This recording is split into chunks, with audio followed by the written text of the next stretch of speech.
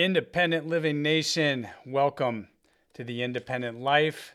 Kristen Griffin, Executive Director for Elder Options, which is an area for aging agency, the AAAs, are coming to talk to you about what it's like to be an older adult, a senior. You may already be one and know well what it is like. But this is a conversation everyone needs to listen to for many, many different reasons.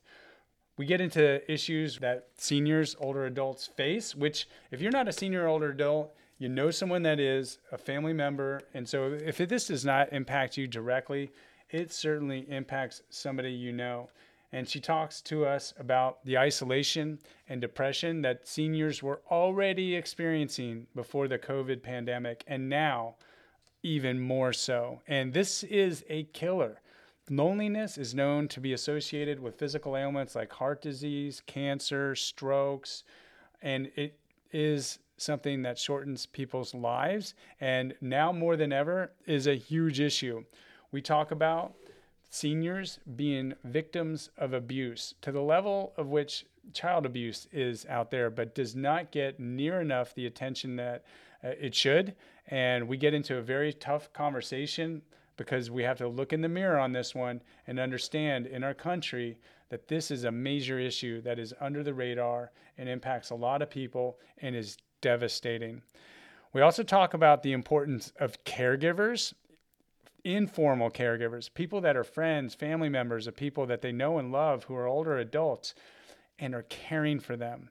And the fact that is that these important, essential, critical, informal caregivers are aging too, and they need help psychologically, emotionally, for the self-care that they need to do the work that they're doing to be able to ensure that we can age healthy in our society. The importance of caregiving, we really get into deep on this one, and it is so very important. We talk about vaccines, of course, in the COVID pandemic and older adults. And we talk about the services that Elder Options provides, the Medicare waiver list. They have a hotline that people can call into, the areas of depression, falls, preventing falls. That's a huge one there. It's very important for people to pay attention to. Then we talk a lot about some of the essential things that are needed to do the work that Kristen does. And we talk about the importance of patience, persistence, having faith that things are going to work out. We talk about the differences between advocating for policies to make change, for providing programs to make change, and what that's like. And we get to know a little bit more about Kristen and her journey into where she is as a director for Elder Options. And this is a very important conversation for people that work in the independent living network. People may not know this or not, but Centers for Independent Living reside in the same federal agency as the area agencies on aging, the AAAs, in which the Elder Options is funded. We are literally sister agencies. So we reside in the Department of Health and Human Services, biggest department in our government, including the military, and within there, the Administration for Community Living. So the AAAs, Centers for Independent Living, we are in the same mission of ensuring the people we serve can live as independently as they can. And here in Florida, I am eager to facilitate more collaborations and cooperations between Centers for Independent Living and the area agencies on aging, the AAAs, and making this happen. Literally, the 16 counties that we cover in Central Florida, North Central Florida here, are the same 16 counties that Kristen's responsible for in Elder Options. We have a state agency, FASL, Florida Associations for Centers for Independent Living, that are made up of directors from the 15 different centers in the state. Well, so does Elder Options. They have 11 different regions with different directors, and they have an organization as well that they collaborate with and leverage resources and do the same kind of things that we do. And after having this episode, Kristen and I had talked about this before, but we are more eager than ever to combine forces to make sure that we can serve out our mission to ensure people, all people, are able to live the independent life. Check out this conversation. I know you're going to get a lot out of it and learn a lot of it. I know I did. Enjoy.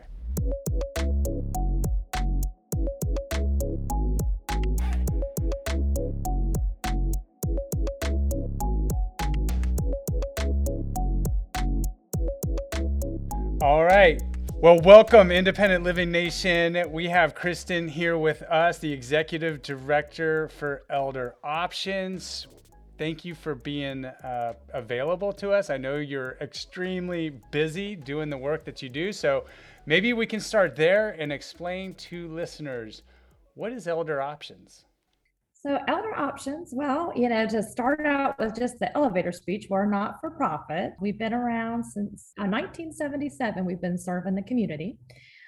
We do a variety of things. I say, when we started back in the 70s, it was more of an administrative entity, right? So there's federal law called the Older Americans Act and area agencies on aging, which is what we're designated as. Triple We're A's? created Yeah. Yeah, triple A's. We were created from that act, the Older Americans Act. So they have a state unit on aging, and the Department of Elder Affairs is our state unit on aging. So Mm-hmm. every state has one, and the state unit on aging kind of divvies the state up to what they call planning and service areas, so PSAs we call them. And Florida's divvied us up to 11 planning and service areas. We're actually the old HRS line. So I don't know if you remember years I ago, do. Florida Yeah. was the HRS, and so that's how they divvied the state up. And so there's 11 area agencies in Florida.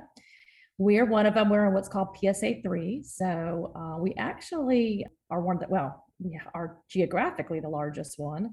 We're getting close to being one of the largest with 60 and older. We are serving the most counties. We have the largest number of counties, the 16 counties in our service area. So, but we were the area agency on aging, and that was more administrative. So, in that way, we take all the federal and state funds for home and community-based services, and we fund them out to what we call lead agencies. So we kind of pass them through to direct service providers out in the community, and then they provide the direct services. So that we've been doing since 1977. But we also do some direct services, and lots of times that's what people don't know about Elder Options and what we do.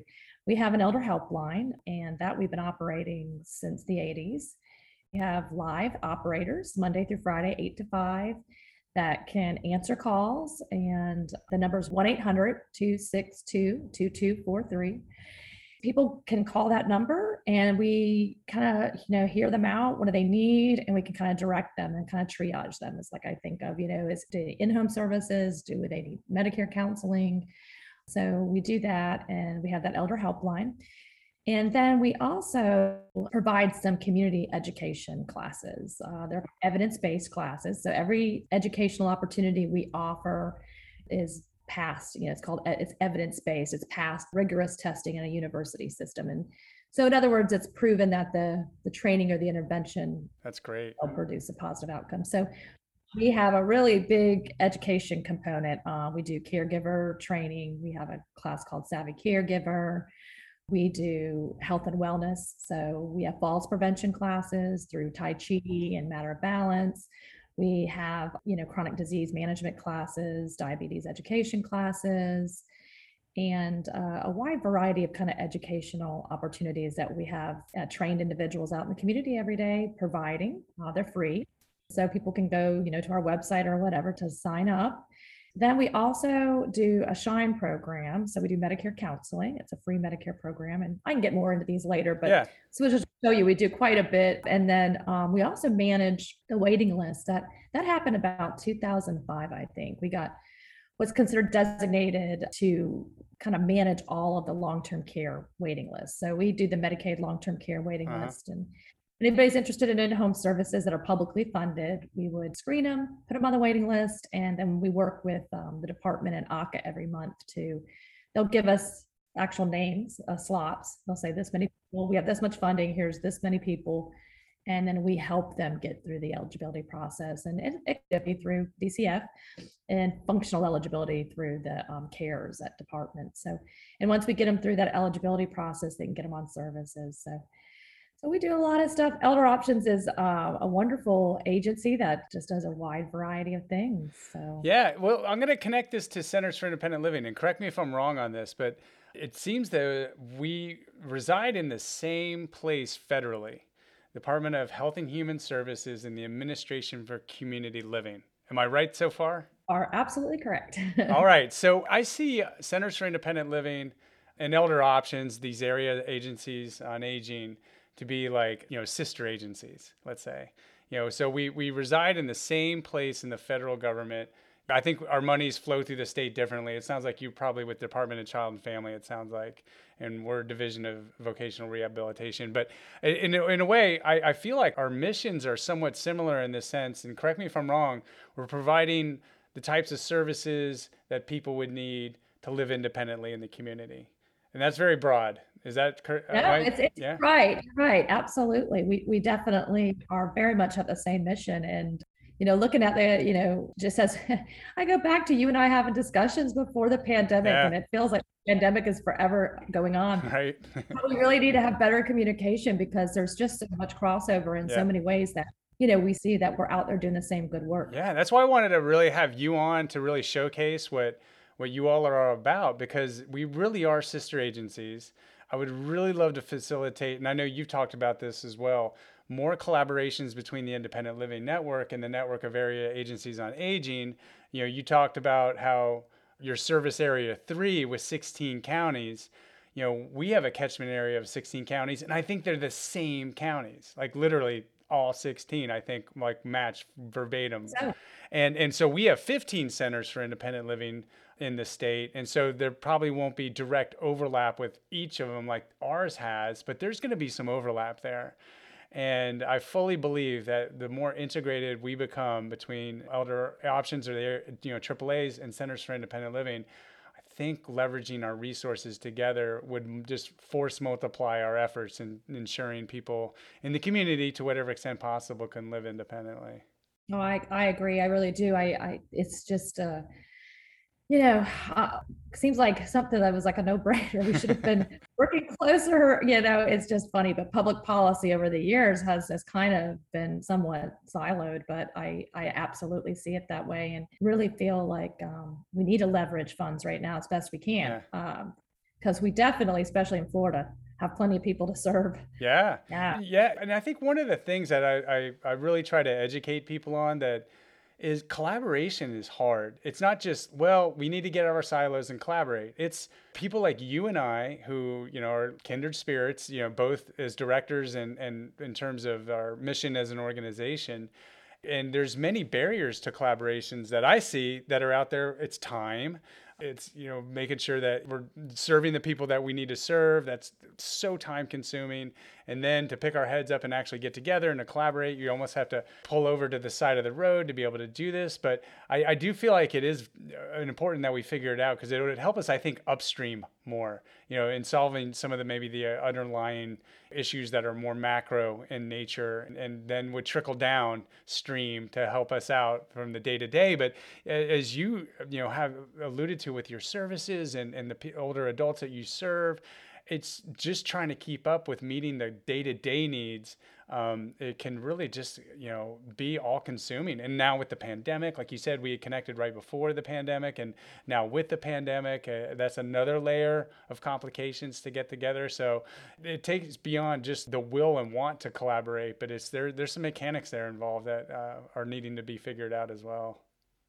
Absolutely. I tell you that's the thing. Time is just, It's precious. you know, it's so precious, and it's so hard just to have the dialogue and to sit down. And I mean, because you have to have the time for the dialogue, the understanding that, and really kind of brainstorming. But it's definitely something that needs to be done. I'll tell you what we're really seeing more and more of is, these aging caregivers caring for people with disabilities too. So, and then they're having their own disability, and it's like, our services are there, but sometimes they don't know about them. And it seems like it's pretty sad on our public policy part that we haven't made sure that there's enough crossover, that people even know, that we have services to support the caregivers so they can continue to keep caring, and we're all living longer. That's the thing. I mean, I guess it's a good, it is, I know it's a good thing. It's a good thing. We're living longer, right? We're definitely seeing some new things come out of just people who really need the help, and especially the caregivers. So I definitely see that being a benefit and a win-win to collaborate. Absolutely. And you have a state agency as well that collectively the 11 different service areas culminate under. Is that right? Yeah, we do. Department of Elder Affairs. Department Yeah. of Elder Affairs. And we have the Florida Association for Centers for Independent Living, FASL. I think that's going to be a great place to leverage. And I think last time we talked, you were like the board president or something like that for. Oh, the Florida Association of Area Agencies on Aging. Okay, Yeah, there you I'm go. still the president, but I'm trying to get out of that role now. I've served on the It's not a executive whole committee of job. FASL. Yeah, I hear you. Then It's yeah, another whole job. So, but I am still currently, yes, and that's the 11 area agencies on aging. And so we collaborate a lot together. It's been interesting over the years as we've taken on different duties. We've really started to try to standardize more, right? What the 11 do. sure. I know that, kind of the previous director who I worked under, back in the day, all 11 operated just so very differently, right? Just based on the community Uh-huh. need, and the policy was what much more flexible back then. Well, I think that would be a good place to collaborate, at a state level. So, like, we have our FASL quarterly meeting next week, and all the directors will be there. And I'll pitch this too, that perhaps we could have representation from your state agency, AAA, and our representatives from FASL presented each of the. I'm assuming you have quarterly meetings like we do and get together all the directors. And maybe that would be a good place to at least throw this out there, more interagency collaborations, and sprinkle some of that magic dust. Hopefully, that can make it happen. Yeah, we're still doing virtual, but we We are do too. monthly Yeah. meetings. Oh, you do Yep, we do monthly. monthly. All right. Yeah. So let's offline here. Let's see if we can get together. Maybe myself and another director, can show up and we can talk some shop and stuff like that. That would be fast. That would be fabulous. And so I want to get to also the needs, of older adults, in the state of Florida, and maybe we can really kind of enter into getting deeper about what you all do and how you serve people with older adults, and the caregiver issue that you're bringing up here in terms of the state of Florida. Being a state where it's well known for people, coming here to retire. And I want to say I heard a number, and I don't know if you know any kind of numbers like this, but how many people move to the state of Florida, either daily, weekly, monthly, yearly, or anything else like that are over the I age don't of know the 60? exact Yeah, number. I don't know the exact number, but I will say that, especially since the pandemic's happened, you see, I mean, we all see it. There's not enough housing even. There's a lot of people, it seems, but they're retiring too. And we have in our 16 county area, and since, they're the same, we have the villages, which right now is yeah. the number one retirement community in the United States of America. So you're looking at, in our 16 county area, we have over 637,000 people age 60 and over. So and our area is growing. Central Florida, North Central Florida is It's growing. blowing up. So It is. Yeah, it is. I got to look it up, but I wanted to say, like, because I think his name is Dr. Anthony something or other. I think he just retired. I think he was pretty involved with the senior rec center there, and he was given a presentation, and I want to say he said like 10,000 a day over 60 were moving here, and he talked about how collectively the state of Florida has more people over 60 than like 22 states, and he named off the states. Yeah, like collectively, like there's 22 states, and Florida in and of itself has more than, so it's these mind-boggling numbers of people that are over the age of 60 in the state. So right there, the need is huge in terms of just the sheer numbers. And like you said, the villages in our catchment area being the number one in the United States. So volume is one. But what are some of the issue areas then within the community of people that are over age 60? You're hitting on one, which is aging caregivers. And we'll get into that one for sure. But just due to a rough shot, what are some of the issues out there that people really need to be aware of if they're not aware of regarding older adults? Well, I think what we're really seeing, well, a lot of things. One is that the dollar doesn't go as far, right? Yeah. So people's retirement aren't going as far, and inflation. So you have financial issues and concerns out there too, and so then you have fixed incomes and costs going up, and so you look at that. What we've really seen recently that we're focusing a lot on is mental well-being, social isolation. COVID has really Right. taken a huge impact.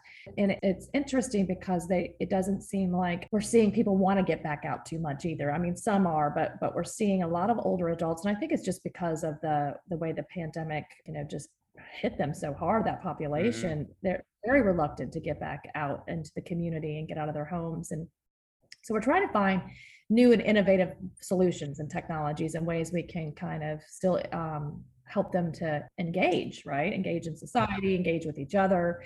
And, doing meetings via Zoom and things like that and trainings via Zoom only works so much. So we've got some new technology we're trying. We have one called Uniper that actually is through the TV with a remote. So as long as their TV has an HDMI, Uh-huh. we plug in a box and then they can interact with people in classes on their TV. And they feel more comfortable with their TV and their remote versus getting on a computer. Sure. So we're trying out some new technologies. And of course, a lot of people are getting into the market, right? So you have more options. But social isolation is really concerning. There is a statistic out there, and I don't want to be quoted on it, but it's something like being socially isolated for a senior is as bad as smoking 15 You're cigarettes a day. absolutely right. Terrible. I've seen the research. I've looked it up, and it came out a few years ago, and it was a years of life lost statistical analysis. So how many years of life is actually lost due to loneliness? 4 years. People have measured out to wherever, the researchers, the instrument they were using in terms of loneliness, 4 years. And they were saying that there's two generations that are most lonely. One is seniors, older adults. The other is millennials.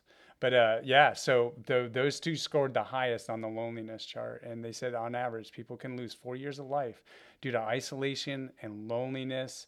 And it manifests into physical ailments and substance use and all different other kind of things. It's real. And yeah, it's very concerning. So what have you seen in terms of, so you're talking about, some of these technologies that could be used. They're great to have, but certainly have some limitations to them as well. Any other ideas or things that are coming down the pipeline on how we can do better to address this one? It's a hard one, especially with a pandemic. It's really hard. I think, yeah, the pandemic has made it really difficult. Now, we do some wellness checks, telephone reassurance calls, sometimes daily, sometimes Uh-huh. weekly, and trying to just have them at least engaged over the phone and have a conversation. But it is really hard. I mean, the technology option works, but in your rural areas, it doesn't work. And Yeah. so that's where, how do you get to those individuals? How can you have them still feel engaged? We have a program we do, it's called Pearls. It's a depression management program. It's also Mm-hmm. evidence-based, and counselors will work one-on-one with the individual senior to come up with what are some of the pleasure rewarding activities you used to do. Like some seniors, maybe they used to cook and they enjoyed it, or they were sewing, or they spent some time, going out and seeing their grandkids play, Yeah. and then they stopped doing it, trying to really help them slowly to engage back into some things that used to bring them joy. And it's a 6-month program. We work with our counselors, work with the individual to set goals and really try to engage, so you can have programs like that where you can work one-on-one, but it's not going to help, the masses. So hopefully we can get past the pandemic, we can get some of our centers back open, and we can, get people back out and engaged. But it's a huge concern, and we don't really have the answers right now. And again, these technologies we're trying, they work for some, but they don't work for everyone. Sure. Yeah, it can be two-dimensional, right? It is for those of us that used to be engaged face to face and then having to go through a two-dimensional kind of thing. It's great to have the technology. I'm glad we're at least in the age when we can have these technologies versus not have them. But we're finding they have limitations too, because we're a lot in the same boat you are. We're still doing our classes and our one-on-ones and things that we would normally be doing face to face. We're still distancing. We serve a vulnerable population too. And so we want to make sure that their physical health and safety is the first thing that we're protecting. And we're ourselves trying to figure out more and better and innovative ways to really make these connections and communities happen. It's a tough one. Yeah, it is. And it's just on the CCOA meeting this morning, the one that you talked really Yeah. about. And what I really notice on these meetings and all when we used to be face to face is that you don't have those side conversations, right? You don't get to sit there and really talk. I used to come in early and I'd sit down and I'd talk with John, how you doing? How's your Yeah. family?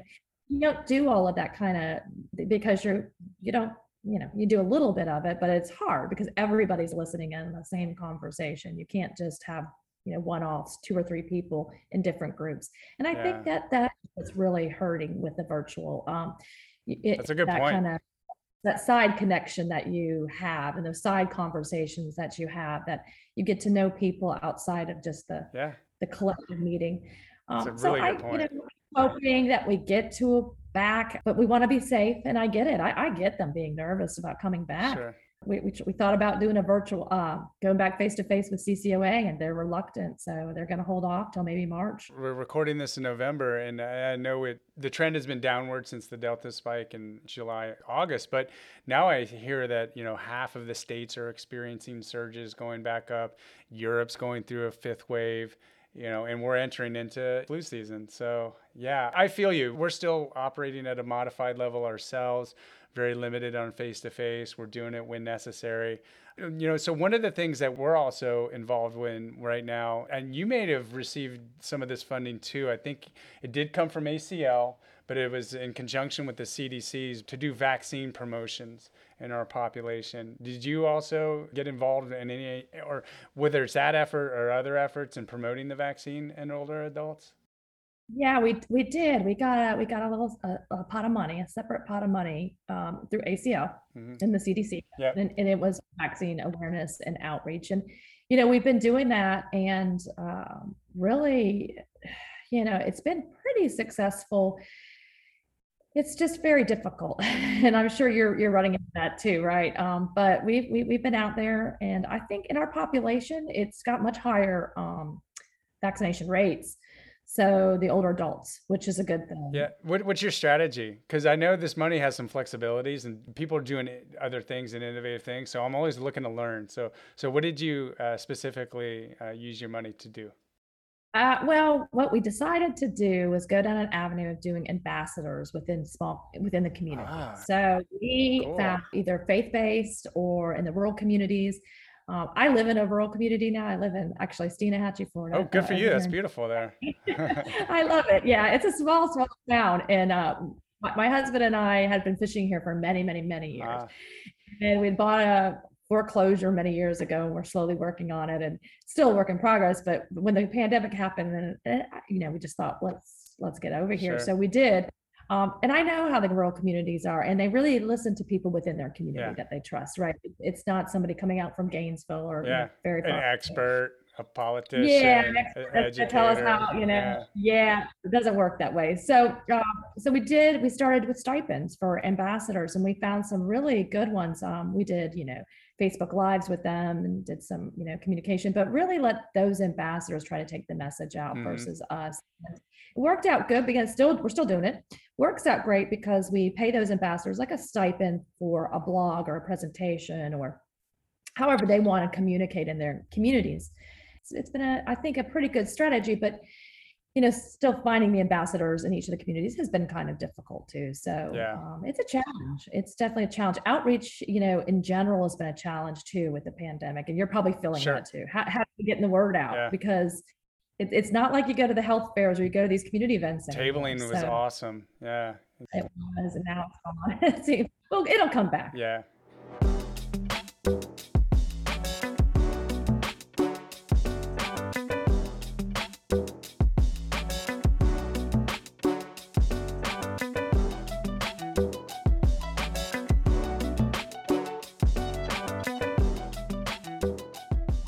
Well, I love your idea. Offline again, I'm going to get at you and learn more about it. And in the field I come from, community health workers, so representatives of the target community that we would work with, key players that are, have the talents and recognition within the community, and give them some, training tools and a strategy and go out and do it. So I love your approach. That's awesome to be able to use some of that. And I do think like this is a very hard subject. I feel like it's very black or white or concrete, and people's minds at this point are likely made up. But if there's any, I think, opportunity to open someone's mind to thinking about differently than they might be thinking about, it's likely face-to-face, word of mouth, someone that they might trust to be able to enter into a courageous conversation to have around it.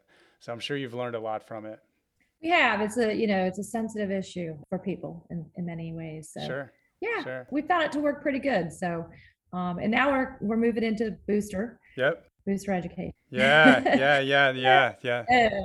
What I did find with that funding that was somewhat frustrating is that it was only for the COVID vaccine. They would not let us promote other vaccines with that funding. I don't know if you found that. Yeah. That has those strings on it. To do that. Yeah.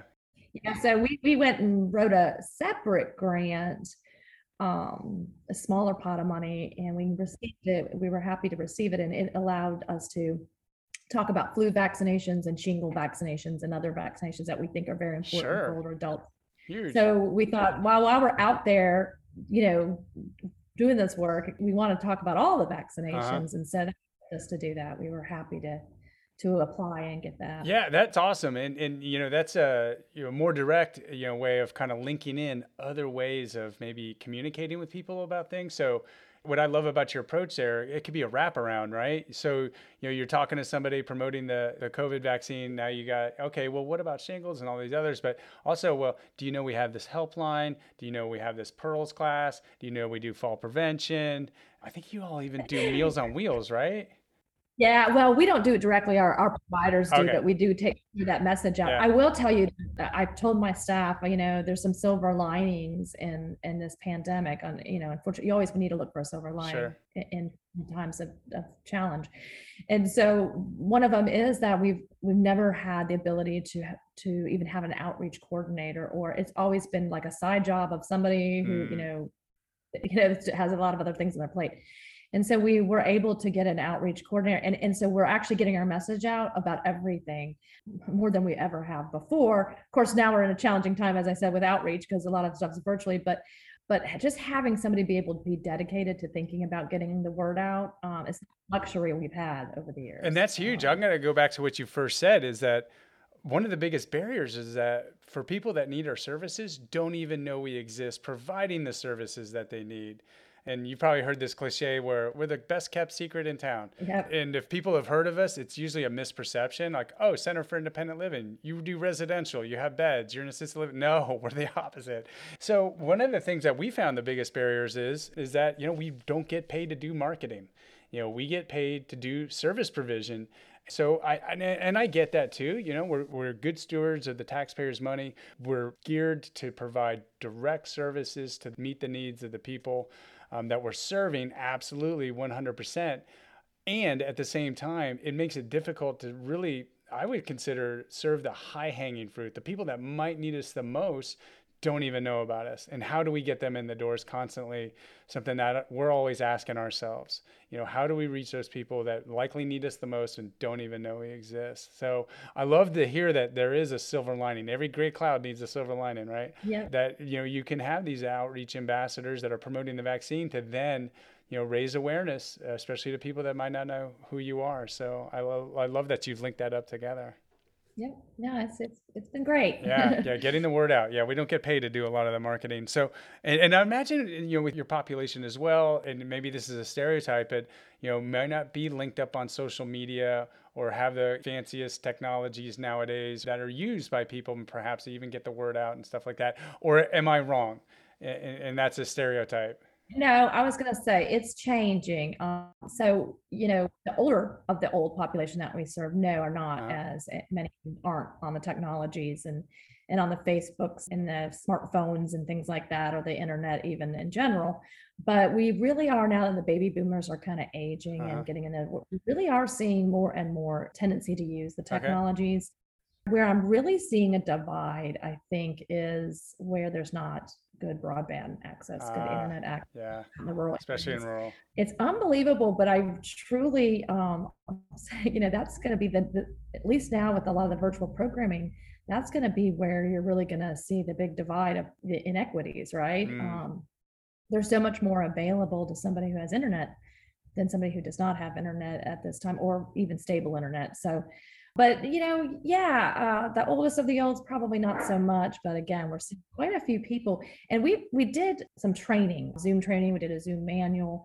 We have really tried to help those who aren't comfortable with it to try to get comfortable with it. Uh-huh. What's funny is we found is it's either you either put your mind to it and you want to do it and you get it done, or there's people who just are no, I'm just not do it. I don't want it. Yeah. It's like your brain won't even try. And so yeah. And once they're just, if they made their mind up, they're not going to, it's not going to work. Well, But I love what our good friend Shirley Bloodsworth said on her episode. She's just like, if you want to communicate with me, you're going to have to text me and you're going to have to learn to text. So, everybody that knows and loves Shirley and wants to stay in communication with her, she's almost like has a way of getting people to comply that might not have complied. So I love that about her. Yeah, and she's amazing. And I'll tell you, she always, it was funny. She would say, she gets very angry with people who don't want to embrace technology. It drives her crazy. She's She's so like, ahead of her time. me too. Yeah, I know. I know. She's great, but it's great. Yeah. Yeah. Going back to your access to broadband, that's real. And we saw this a few times, but pronounced during COVID when it first shut down in March 2020. And our schools never reopened after that. They left for spring break in March, never came back. Everything went virtual, wasn't ready for virtual. And so many students, especially in low income neighborhoods and in rural, no access to broadband, couldn't get in and access the information, let alone having the technologies to access it too. But it got us thinking, and just listening to other people talk about this, is access to broadband, something, I don't know about it being a right, but almost like the way we would access roads, like, needing a road just to have a car to get onto for transportation is, something that's just right now provided for people in most areas. And we try to build roads. Is this almost like access to broadband, almost the same level of infrastructure need that we have now for roads? Should this be something that, I don't know. I absolutely think so. And the infrastructure bill that just passed, there's money in there for broadband. And I was so glad to see that, right? Yeah. Because it is infrastructure and it is something that I kind of think we have to, if we want equity. Right. We already talk about health disparities and sort of inequitable, access to healthcare. And that happened for sure in COVID when, doctors were doing virtual visits, but if, you couldn't come on and do a virtual visit and you couldn't get in, your healthcare access was, nil. And so if we're going to move towards providing more healthcare and education and things that are critical for everyone to have access to, then I think we definitely have to look at it as a required infrastructure that everyone has, Yeah, I so agree. I'm big on the idea that we should, look at the greater good and make sure everyone has access. And so I push, I definitely feel that's the way we need to look. I 100% agree with you there. Now I want to, I'm dying to get into this because you did bring it up, and it was caregivers and aging caregivers. So for me, when I came on to the Center for Independent Living, I was aware of caregivers and the need to support caregivers at the VA when I was working there. They were really great in terms of their focus on, making sure that the caregivers were cared for, and was beginning to understand the necessity for that. And as I come onto the center here, it's only grown in my inspiration and need and awareness of I would almost call it like a healthcare giver crisis in our country. How, first of all, that people need, so many people need caregivers, whether it's just, health related activities of daily living, that are needed just around, where they live. They might not need personal care attendant, but just someone to help them through the normal activities of daily living, or companion support, or there's probably more to it as well.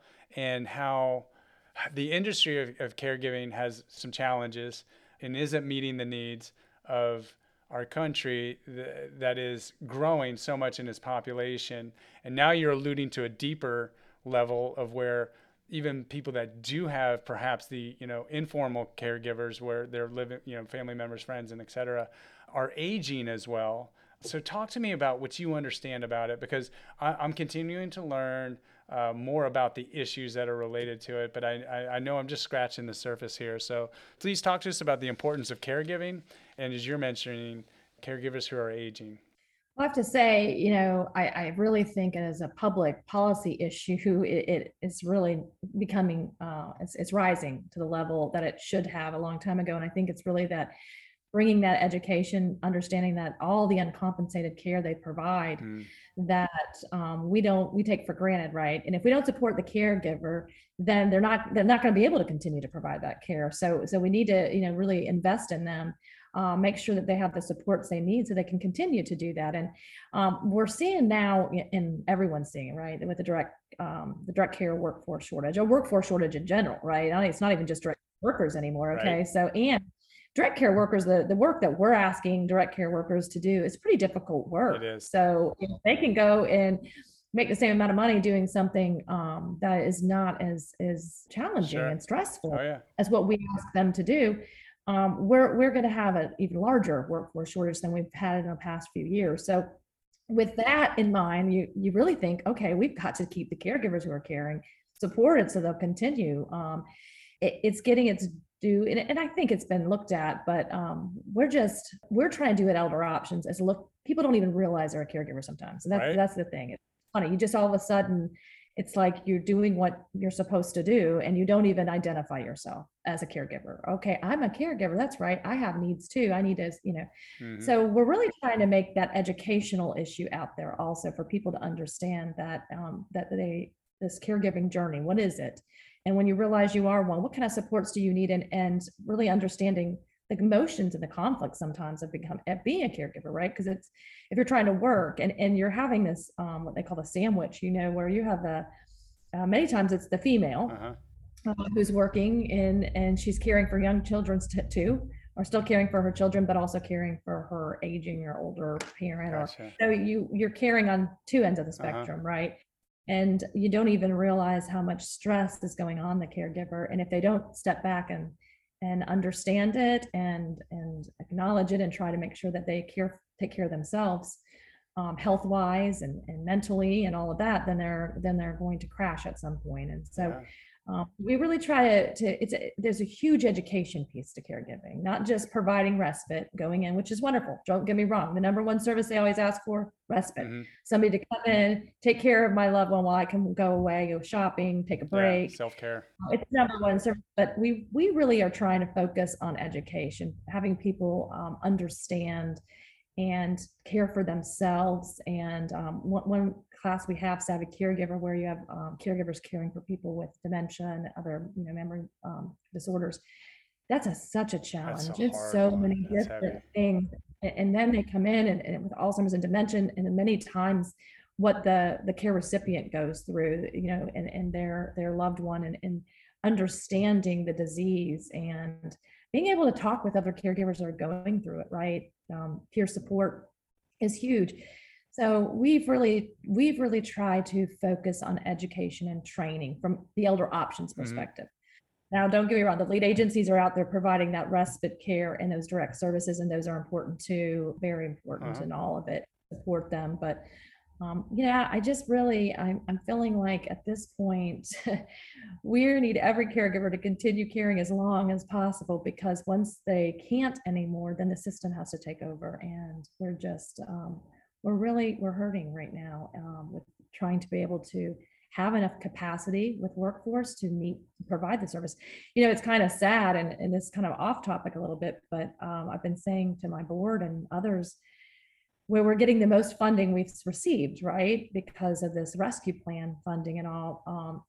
But yet we have the least capacity right now to get it out. So you can get all the money in the world, but if you don't have workers to provide the service, you need hurt, people, right? Yeah, you need people, human resources. Yeah, it's challenging right now. It's really challenging.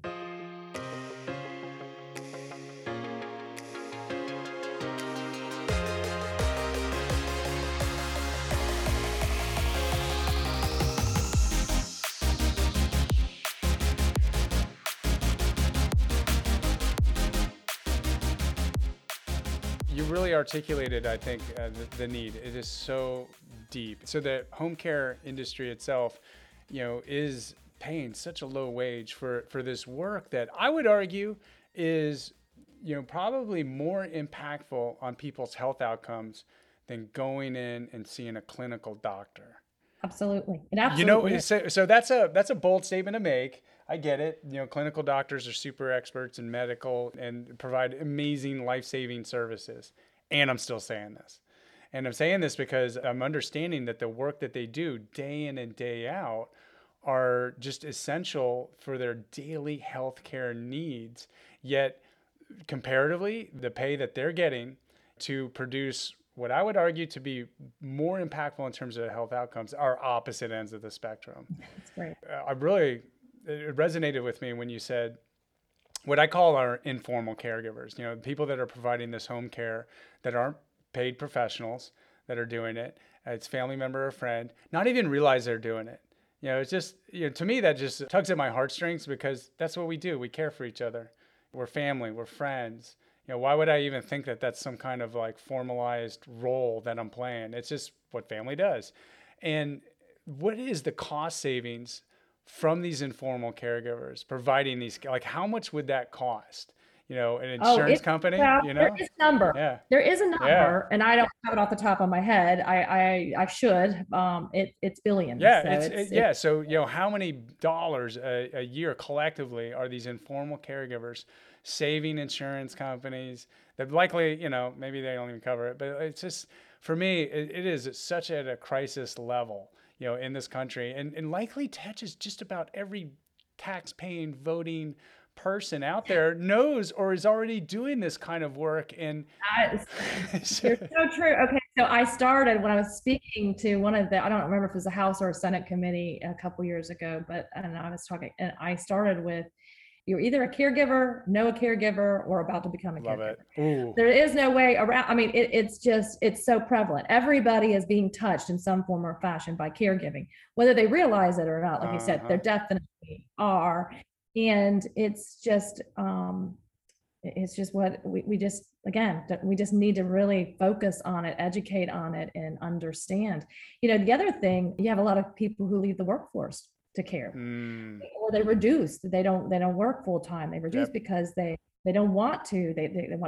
There's no one to help them, and now they can't continue all of it. And so one of the things that I've been pushing public policy wise, and I have the attention of the department, but again, it's this pandemic, because we were having the discussion, and then we finally started having it again recently, is direct care, is to really be paying for self-directed care. So that individual, we do it in the veterans. We have a veterans program that does it, and I think it works really well. And I would like to see it in more public programs. Is that the actual, client, the veteran in our case, or the elderly care recipient, is kind of gets a budget, and then they pay individuals they trust to come provide the care. So you can hire your sibling, your daughter, even your wife. So we have veterans who get their care plan, get their amount of money, and then they pay their wife to provide their care. So you're compensating the caregiver some dollars, but then they're able to kind of not have to work with regular agencies that need direct care workers, but they could pay somebody at their church or neighbor down the road, their daughter. And even what we see a lot of right now are very younger millennials caring. You're seeing younger caregivers caring for their grandparents. So they could, I had one individual who said, I'm thinking about this. Well, I've asked my son to college at home remotely and watch my mother while I'm, so they're seeing this kind of thing. So, if I could get compensated for it, it'd be great. So, I think we may see more self-directed care because we just don't have enough workers. 100%. There's a program that's run through the Florida Association Centers for Independent Living, somewhat similar, and it's for personal care attendants. And those could be your family or friends. But the qualifications right now are pretty narrow. Got to have sustainable employment, need a personal care attendant, not on benefits, and those kind of things that are in there for that. But I'm fully in favor of being able to offset a lot of the costs that would be incurred, people quitting their jobs, having to care for people, and doing this work that's ultimately saving so much money and is life-saving work at the same time. So I really like that idea of direct. Yeah, and honestly, sometimes it'd be more comfortable to get bathed by somebody you trust and know than to get bathed by a stranger. So it's like, that's another benefit of self-directed care, because, sometimes you lose a little bit of your, your dignity when you feel like you have to have these strangers, and sometimes there's turnover. So you may have a different person bathing you from one week to the next. And that's just not comfortable for people. And it would be nice to have somebody, I think, trusted to come in, because they're doing some very personal Uh-huh. work Yeah, with these. 100%. And I want to use that as an opportunity to link into what I don't know a ton about this issue area, but I can tell you from people with disabilities who do have to hire out of pocket for personal care attendants that there have been people that have taken advantage of them, have stolen from them, and sometimes abused them.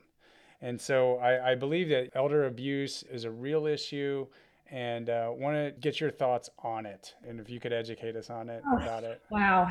So yeah, you brought up something that is it is a huge issue. Uh-huh. It's not one that people like to talk Well, about. It's let's not get into child it. abuse. Yeah, no, that we need to. Yeah, I said what, hopefully one day when we've done our job correctly, people will be just as understanding of elder abuse as child abuse, right? Ooh, And good. know that it's prevalent, it's out there, it's happening all the time, and people don't know. They don't know what to do with it. They have a feeling something's not right. Usually in elder abuse, that the person's abuser is somebody who's very close to them, right? It's very rarely not, it's not a stranger usually. Same It's as, somebody, yeah, sexual predators. yeah. And so it's just a huge issue. My biggest soapbox thing that I get on is it's so underfunded in all of the aging services. We get, and I'm not making this up, $21,000 a year to do elder abuse. And that's it. In 16 $21,000, counties. 16 counties. That's it. And there is no other dollars for elder abuse awareness training, education. Now, of course, we include it in other stuff, right? Because we know how important it is. Our agency went out and did a grant with Alachua County Sheriff's Office, the prosecutor's office, and Peaceful Pass. And so we luckily got that grant, and we do have an elder abuse coordinator that we have on staff right now that works. And we have an elder abuse advocate that works full-time at Peaceful Pass. That is actually a Peaceful Pass staff person, but it's funded through this grant. And that's only for 3 counties. It covers Alachua, Bradford, and Union. And it's sad because there's just not enough funding in it. Now, there is an Elder Justice Act that was passed a couple years ago, and there is some funding attached to it. I haven't seen how that dollars come down. I mean, they definitely don't come down through our network, but it's really unfortunate. It's not been recognized on a policy level or a funding level for the importance that it has, because you talk about quality of life. One is the abuse that goes on, obviously, but then how it makes the individual feel. I mean, it's just because usually, like I said, it's going to be perpetrated by somebody who they love, and then they won't turn them in. Wow. If they're, what we've seen, unfortunately, a lot of, especially during the opioid crisis, is that there is their child or their grandchild who is abusing opioids, and there's issues in their money and stealing and taking their own medication. They actually taking their grandparents' medications, things like that. And so then you have this issue where they love their child or their grandchild. Oh, they don't mean to do it.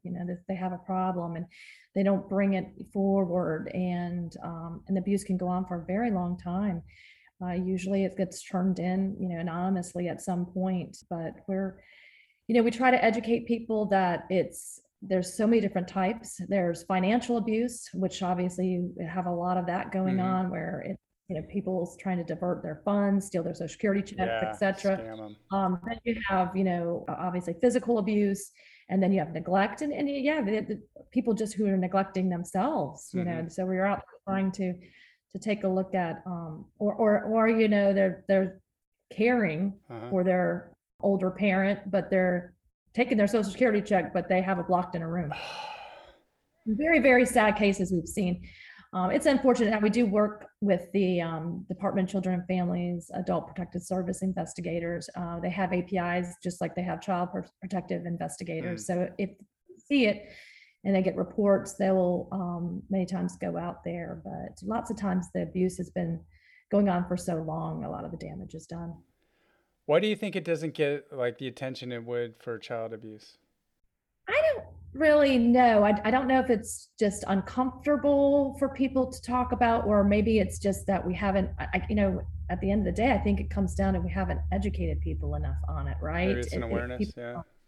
Yeah, it's awareness. They don't really think about it, or they don't know, where we've seen good education, a little more education, is in the financial side. Like banks will educate their employees if large things or strange things going on, but you don't get a whole lot of just general conversation out there. It's an uncomfortable subject, I guess. And It I'm is. not really sure. Sometimes I don't even know if I want to make this statement Go. because I feel, Yeah.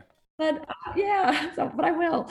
Um, I think sometimes individuals value children's life more than they do Yeah. older adults. Intuitively, I would say there's probably something there. Again, like I think of ageism sometimes, Yeah, and it's real, right? oh, it's very And it's real. kind of like, yeah, kids are cuter to people than older adults. Yep. And Oh, and they got their whole life ahead of them, and this older sure. adult probably gonna not be around much longer anyway. So, Yeah. and that's a really sad thing, but I think that there's definitely a component Yeah, to it. I think that, yeah, the measure of empathy that people might have would equilibrate differently. And maybe it's a societal thing. I'm told that there's other cultures that, have more reverence and respect for older, elders in their community, and that, our society celebrates youth so much. And maybe there's, kind of social, cultural, normative kind of things that are out there as well that can contribute to that. So, but I think so. I think so. And what you see a lot of times too in certain cultures is definitely they respect them more, and they're usually ones that they're also in their living situation. They're more yeah, multi-generational living housing. Yeah. situation. And they treat them with much more respect. Yeah. Yeah, I think we are very obsessed with youth, and I think that is got a lot to do with why it doesn't. Older adult in America is maybe not always as valued as the older adult maybe in other Yeah. countries. And again, there's social, cultural, normative attitude. And we face that with disability and stigma with disability and lack of empathy too. With like, again, it's a disability can be an uncomfortable subject for people.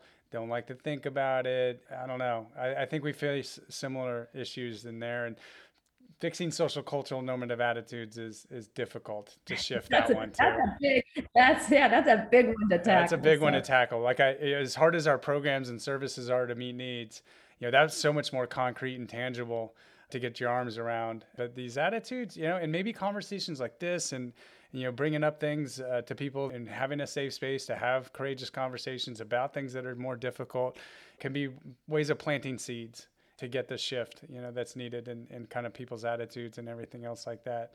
The thing is like, none of us stay young forever. And mm-mm. so shifting this Oh, behooves everyone's gonna everybody. Yeah. age. That's right. It's you can't get away from it. Well, I mean you could, but the Yeah. alternative's not Not great. great. Um, Yeah. Father so time's you know, yeah. undefeated. It gets everybody. Yeah, no doubt. Well, you're doing such great work in so many different areas, and imagine that there's something that drives you to do what you do, that inspires you to do what you do. What is that? Yeah. I've always I mean, and I know a lot of people say this, but even in the very beginning, I always wanted to be in some type of a career where I was going to make a difference of helping people, Uh-huh. right? I've always wanted to do that. And believe it or not, I started down the journey of wanting to be in the criminal justice Mm-hmm. system. So that was kind of where I thought I was going to go, and didn't really, which I think happens a lot. Not a lot of people look at aging. Oh, I want to go get into aging, right? Uh, It's just yeah. not that attractive to people, and I didn't really even know or think to get into that Interesting. type of. But I wanted to get into the criminal justice system and find a way to hopefully better that system, and especially I was actually honestly going to work on the other end of the spectrum. I wanted to look at juvenile justice and how we could take a look at Uh-huh. rehabilitation versus punitive. So that was my goal. And then you're a college graduate, and jobs don't come as easy as you think. And really, I strangely enough fell into this. I was hired as a computer. I was just happened to be really good at computers and IT, All right. programming. And that's how they hired me at the agency. And that was almost 22 years ago, Wow. or about 21 and a half years ago. I started at the From IT to agency. So director. Wow.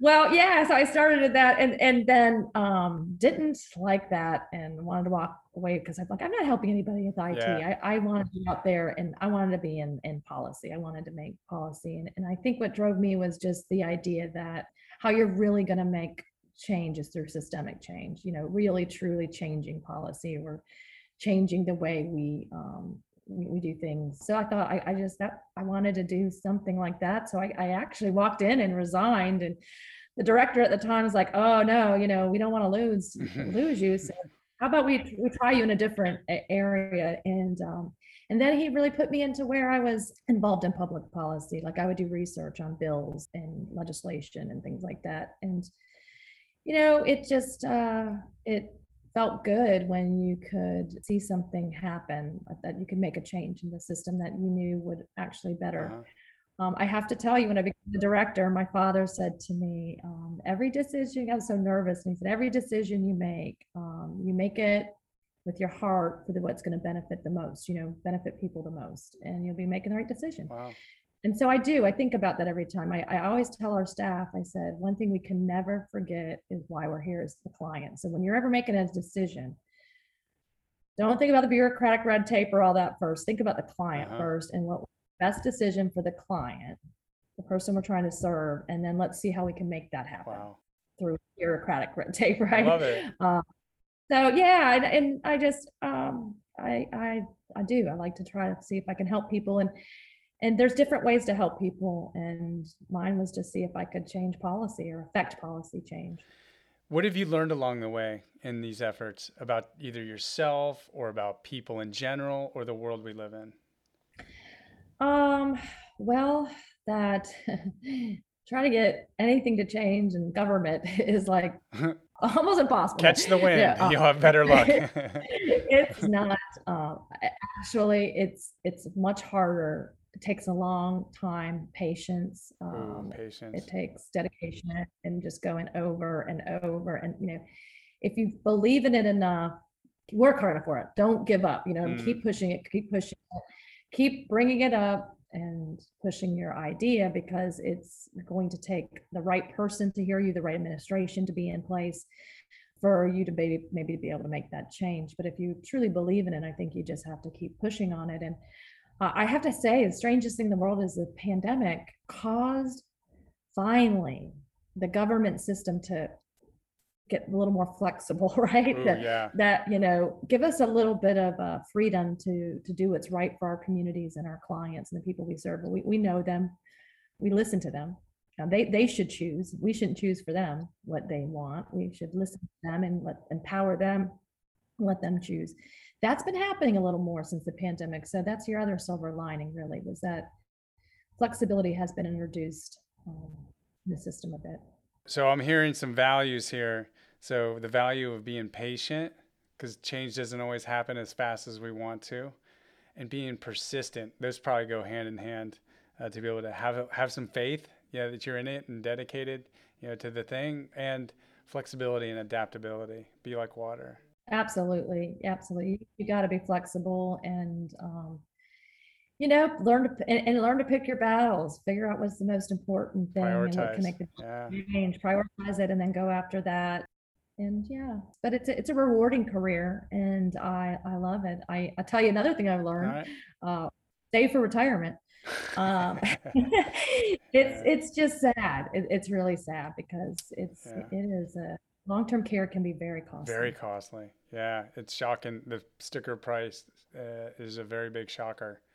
So prioritizing, and I want to connect this to you seem to me to be you're talking a lot of policy, but you also run programs. And when I'm in public health, it seemed like those broke out into either or camps. I work with some people that are like health policy only, education doesn't work, these other things don't work. You got to require people not to smoke. You got to find people to wear their seatbelts, et cetera, et cetera, et cetera. Then you had people in the camps of like, no, we need to just educate people. We need to make sure that they have the proper skills or peer supports and be very programmatic about it.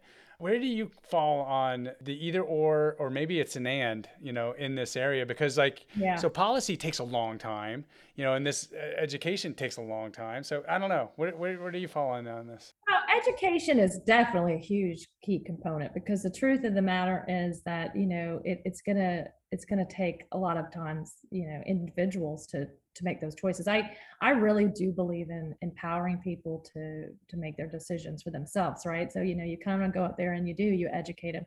I like to look at making policy changes to aware. I mean, be honest with you, I like policy changes to where it is more flexible. In other words, where we can stop saying, okay, we know what's right for you.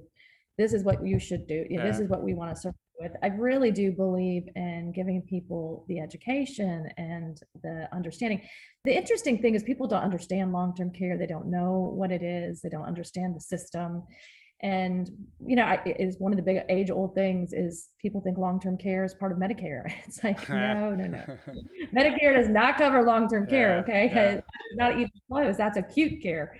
That is what Medicare covers. It covers, clinical and acute care, not long-term care. And so I definitely think education is an absolute must. And again, it's hard because going back to what we were talking about earlier, you don't really get paid to market or outreach or educate as much. Now we do have education classes but just doing general education, they do not fund you for that, Yeah. right? So yeah, I think it's got to be a mixture of both. Yeah, I think it is. There was a wise old professor that told me once, like, education's needed but not sufficient. And I kind of look at where we're at right now with the vaccine, right? It seems like, there's one part of this that's like, let's, educate people and have the freedom to choose to get it or not get it. And then, after that is seen out for a little bit, now we have the evidence to see that not all people are getting it and this, that, and the other. And now you got the mandates, now the policy's coming, so I see this playing out in there as well. So where we have, educate people, but at the same time, don't force people. Then you got now the policy coming in to do this and that. And I feel like we're seeing this play out in that issue area, as well as far as what to do. And, that of course plays out into, like I began with smoking. So, if we didn't have policies on that, people might still be smoking indoors. And, you got people saying I should have the freedom to smoke. And then you got people saying I should have the freedom to breathe clean air. And it's just an interesting space. It's just an interesting space to have these conversations. And I absolutely don't want what oftentimes people would call a nanny state. And at the same time, I don't want people behaving in a way where we need a nanny, to be able to do it. I'm with you. I'm with you. It's difficult. We're in a difficult place now. It's because it seems like it's even more so. It's just, it's showing up right now. I don't have the answer for that one. I can tell you that. It's interesting. This vaccine, access and campaign has brought more interesting conversations with my board than I've had in a lot of other policies and things. So yeah, it's a surreal. fine line we have to. Yeah, it is. It is. Interesting times. Interesting times for sure. One of the things that I like to ask all the guests as they come on, given that you're in this space as well, so I'd be interested to get your opinion on it. What does independent living, the independent life, mean to you? Well, I think it means that I have agency over my own self and my own body and my own choices and the way I choose to live, but also that I have that my community, there's a support system within my community that is robust enough to allow me to be able to participate in things that I enjoy and I want to engage in, right? That I have the support system if I need extra help versus somebody who's, to get there and to be able to do it. And it comes in a lot of forms, not just physical, but again, internet and things like that. I mean, we need to be able to have a robust support system in our communities that everybody kind of has the same access to the things that they may enjoy or that they need. Right. Not even just that they enjoy, but healthcare and that things that they need. And that, and it matters a lot with the community that you live in, I believe, if you're going to be able to be as independent. Sure. So, and that I have again, going kind of back to some of your individual understanding and choice that I can kind of live a good life that I think is a good life that I choose, in the environment that I choose. We want people to age in place, and we used to say, okay, well, people want to age at home or age, well, that's not always true. We just want people to age in the setting they choose. Some people do want to not stay home. Some people choose a different setting. They want to go to an assisted living facility, or they may feel more comfortable going into skilled care at some point in their life. And so not dictating that, but letting them choose what works best for them and age where they want to age. But I think us in aging and in the disability world, I think we need to be focusing on what kind of community supports and robust systems can we help to try to build so that people have that choice. I love your answer. You combine a few things here, between the agency, the independence and freedom to make the choices that we would like to make for ourselves, and having infrastructure, a community set up in a way that we can make those choices and how they're interdependent upon each other. So it's not like independence is mutually exclusive of interdependence.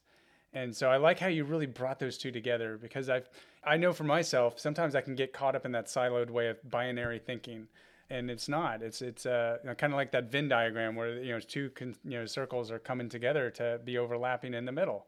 So yeah, agency has its own thing, and interdependence can have its own thing, and yet at the same time they can exist in the same space and make total sense, and they need each other, in many ways. So you have a beautiful answer there.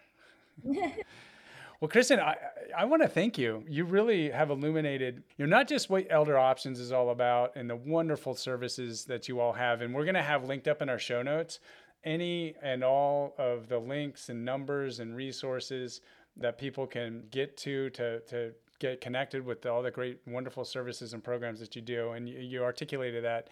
There's so much more to the depth of what you all do and offer as well. But I really appreciate you coming on and bringing up some of the real issues that are impacting, older adults in our community in such a way that really resonates with me, and I know will resonate with our listeners in terms of really why we need to be caring about this, from the heartstrings, and how this really does impact all of us. And thank you so much for all the dedication and work and service that you do in meeting the needs of people in our community, people that are, our mothers, our grandmothers, our fathers, our grandfathers, our aunts, our uncles. You all touch and serve the people in our community that have raised us and touched us and are so important and vital to the society that we get to live in and the freedoms that we get to enjoy. So thank you for serving those that have served us and of allowing us to do and live the lives that we're able to live independently. Well, thank you for having me, and thank you for all you do, because I know you guys are doing a wealth of services and information and supports and all of that. And I look forward to working closely in the future with you. We will definitely make this happen.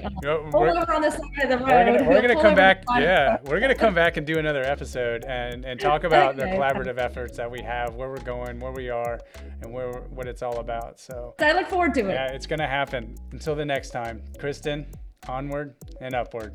All right. Thank you. Ciao.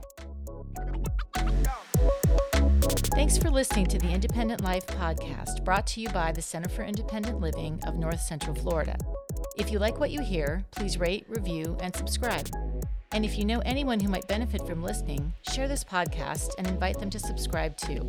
For questions, suggestions, or if you have a story you'd like to share, please email us at cilncf.org@gmail.com or call us at 352-378-7474. Thanks for joining us. Until next time, support, advocate, and empower each other to live the independent life.